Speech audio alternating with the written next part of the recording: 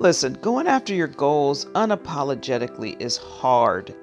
It takes sacrifice and dedication and the ability to support yourself when no one else will. However, the success that comes with unrelenting determination will make the journey that much sweeter in the end. You may even be cast down by others. Let them. If your goals are important to you, you must be unapologetic and carry no guilt in your journey in order to reach your destination. So do what the world's most successful people do to attack your goals regardless of what anyone else says. And that is be consistent. Being consistent is one of the most important and challenging steps to achieving your goals. If you don't keep up the momentum, it's too easy to give up before you really get started. Then make sacrifices. Maintaining consistency means making sacrifices along the way.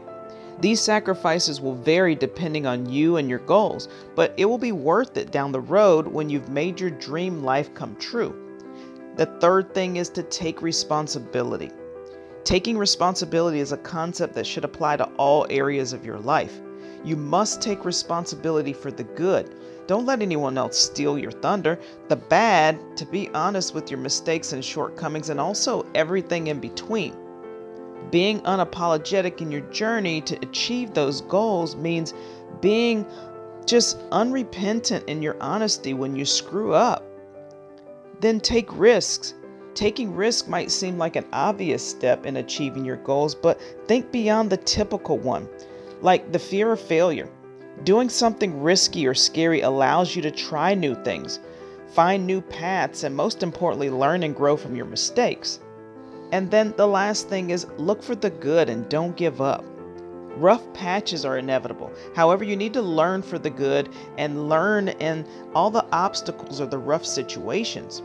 Some might call this the silver lining, but really it's looking beyond that bad and surrounding yourself with seeing good again, or understanding that the bad is preparing you for a trial down the road. So what if you screwed up in your consistency early on? Maybe you made a sacrifice that didn't pan out, and perhaps you took a risk and failed. That's all fine and dandy. Don't look for the negative. It will only lead you to wanting to quit. If you give up for any reason, then you'll never meet your goal.